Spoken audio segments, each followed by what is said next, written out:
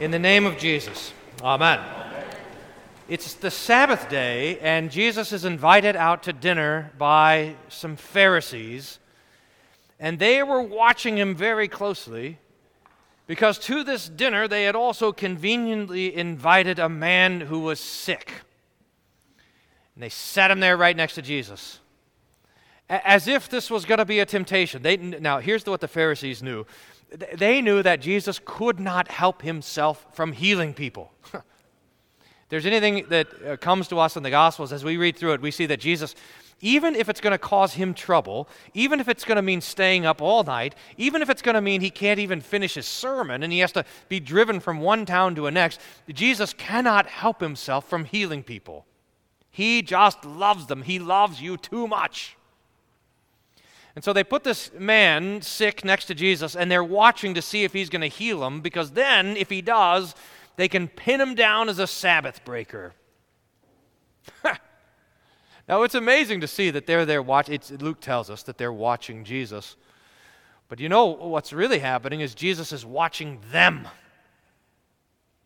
Jesus has his eye on these guys. I mean, he sees right through them. He sees the game. He sees what they're playing at.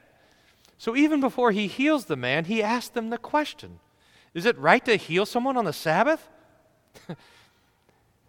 Jesus says, which of you, if you have a son or even an ox that falls down in the pit on a Sabbath, won't go pull him out?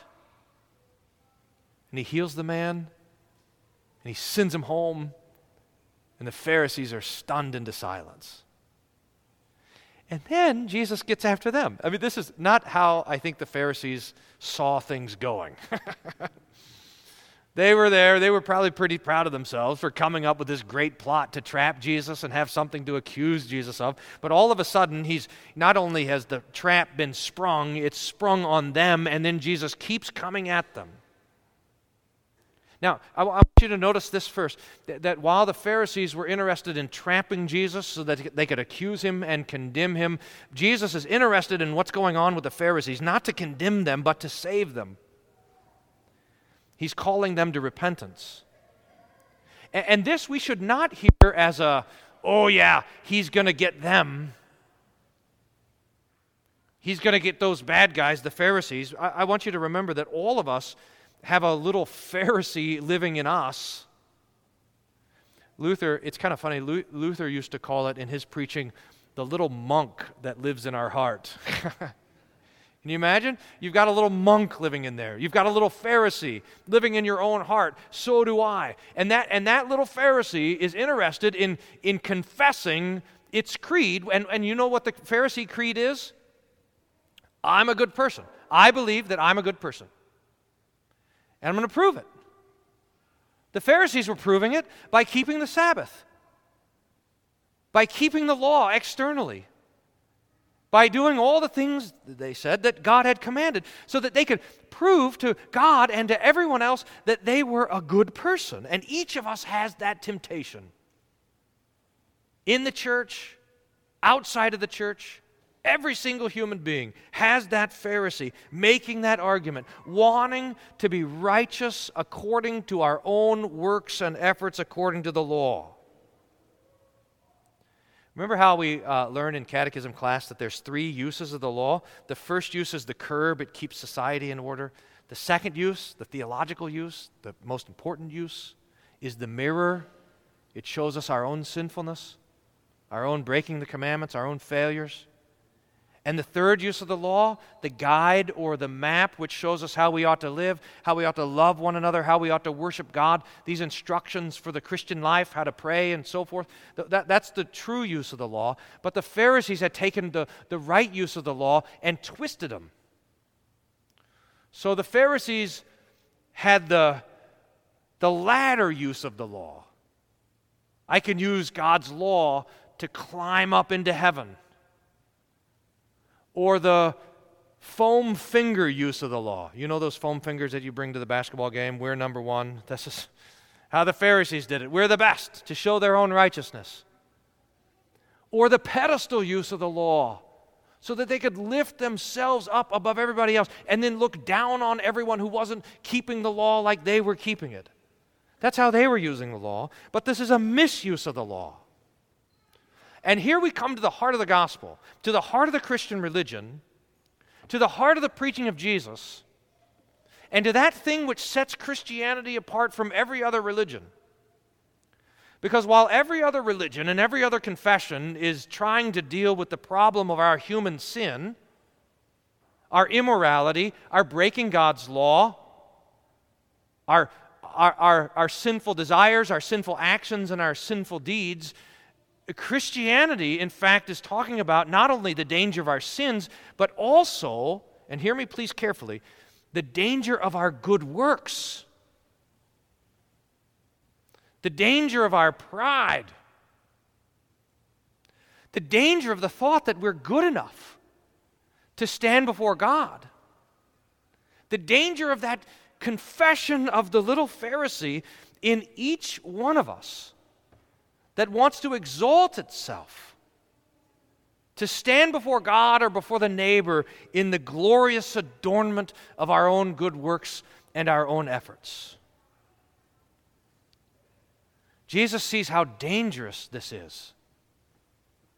And he sees it in the simple act of the Pharisees all trying to get to the best seat.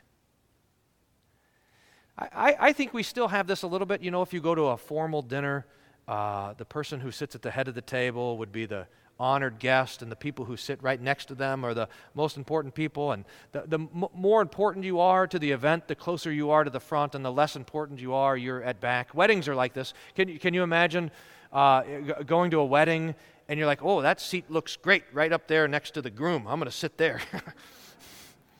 They get served first. They're on the table. They can see over. And so you go to a wedding and you go and you sit next to the groom, and someone has to come and tell you, hey, buddy, that's not your seat. That belongs to the best man. Your seat is over there by the bathroom or whatever. That's the idea.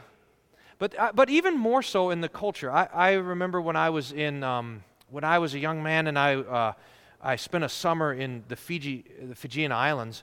And there's a very old and traditional culture, and they had this ceremony where at night you would sit around and you would drink kava together. I'll tell you more about it sometime in Bible class, but there was always this. It was a very hierarchical ritual, so that the most important person received the drink first, the chief if he was there, and then his wife.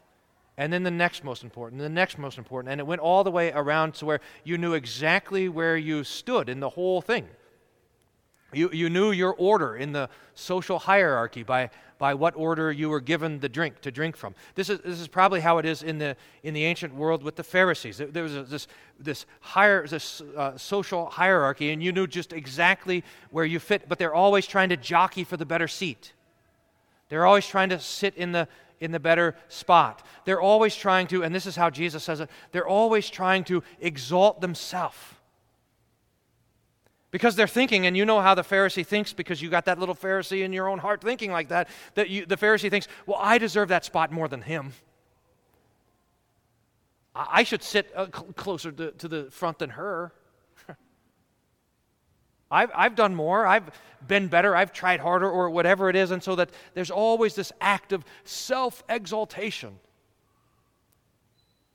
And Jesus in the text today calls us to repent. Those who exalt themselves will be humbled.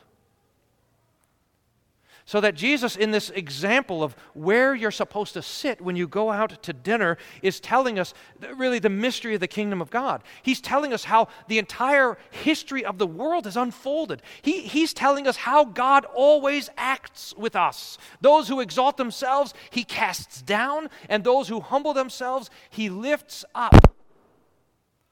So that we are called today, right now, we are being called by God the Holy Spirit to abandon all of this business of lifting ourselves up and rather to humble ourselves, and that, dear saints, means to repent. To recognize that we are sinners.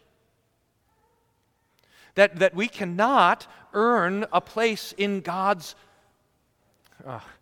in God's feast, at God's table. That we deserve, remember how we said it, we just confessed our sins? That we deserve His temporal and eternal punishment. And we don't just say that, we believe it. It's true, we do deserve these things from God. But you know what God does to the repentant, to the humble? He lifts them up. So we're not in this Pharisaical rat race, trying to claim the better seat,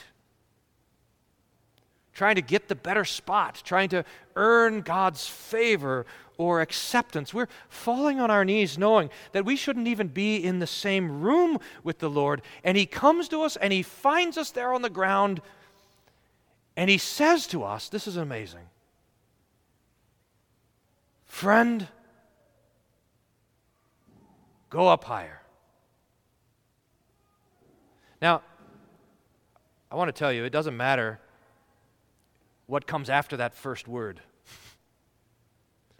Jesus could say to us, "Friend, go outside," or "Friend, take a walk," or whatever. If He calls us friend, that's all we need. It doesn't matter how close or far you're sitting to the head of the table. Listen to this. Jesus calls you His friend. And He means it. He knows that you've sinned. He knows all the things that you've done wrong. He knows all the broken commandments, and He died for them and shed His blood to forgive them. And now He comes to you today and He says that you are my friend. And He calls us in closer. He lifts us up higher. That's what baptism is. The Lord Jesus calling sinners, "Friend, come up higher." That's what the absolution is. "Friend, come up higher. Be lifted out of the despair of your own sins." When He calls us to the Lord's Supper, "Friend, come up higher." And that's what your death is. Can you believe it? When it's time for you to breathe your last and your heart's stopping, that's Jesus saying, "Friend, come up higher. I've made a way for you to live forever with me." We sing the hymn, "What a Friend We Have in Jesus." But you know the hymn that Jesus sings? "What a friend I have in you." Dear saints, He loves you. And He's lifting you out of the humiliation and humility of your sin and your death and your sorrow and your struggle and your shame and all of it. He's lifting you out of all of that, and He's calling you to sit with Him at table, to eat and drink His body and blood, to rejoice in His kindness, and in this great honor that He calls you His friend. So may God grant us the Holy Spirit so that we would bounce around with joy in this good news, that Jesus calls us sinners His friends and invites us to share in His life. May God grant it for Christ's sake. Amen. Amen. And the peace of God that passes all understanding guard your hearts and minds through Jesus Christ our Lord. Amen.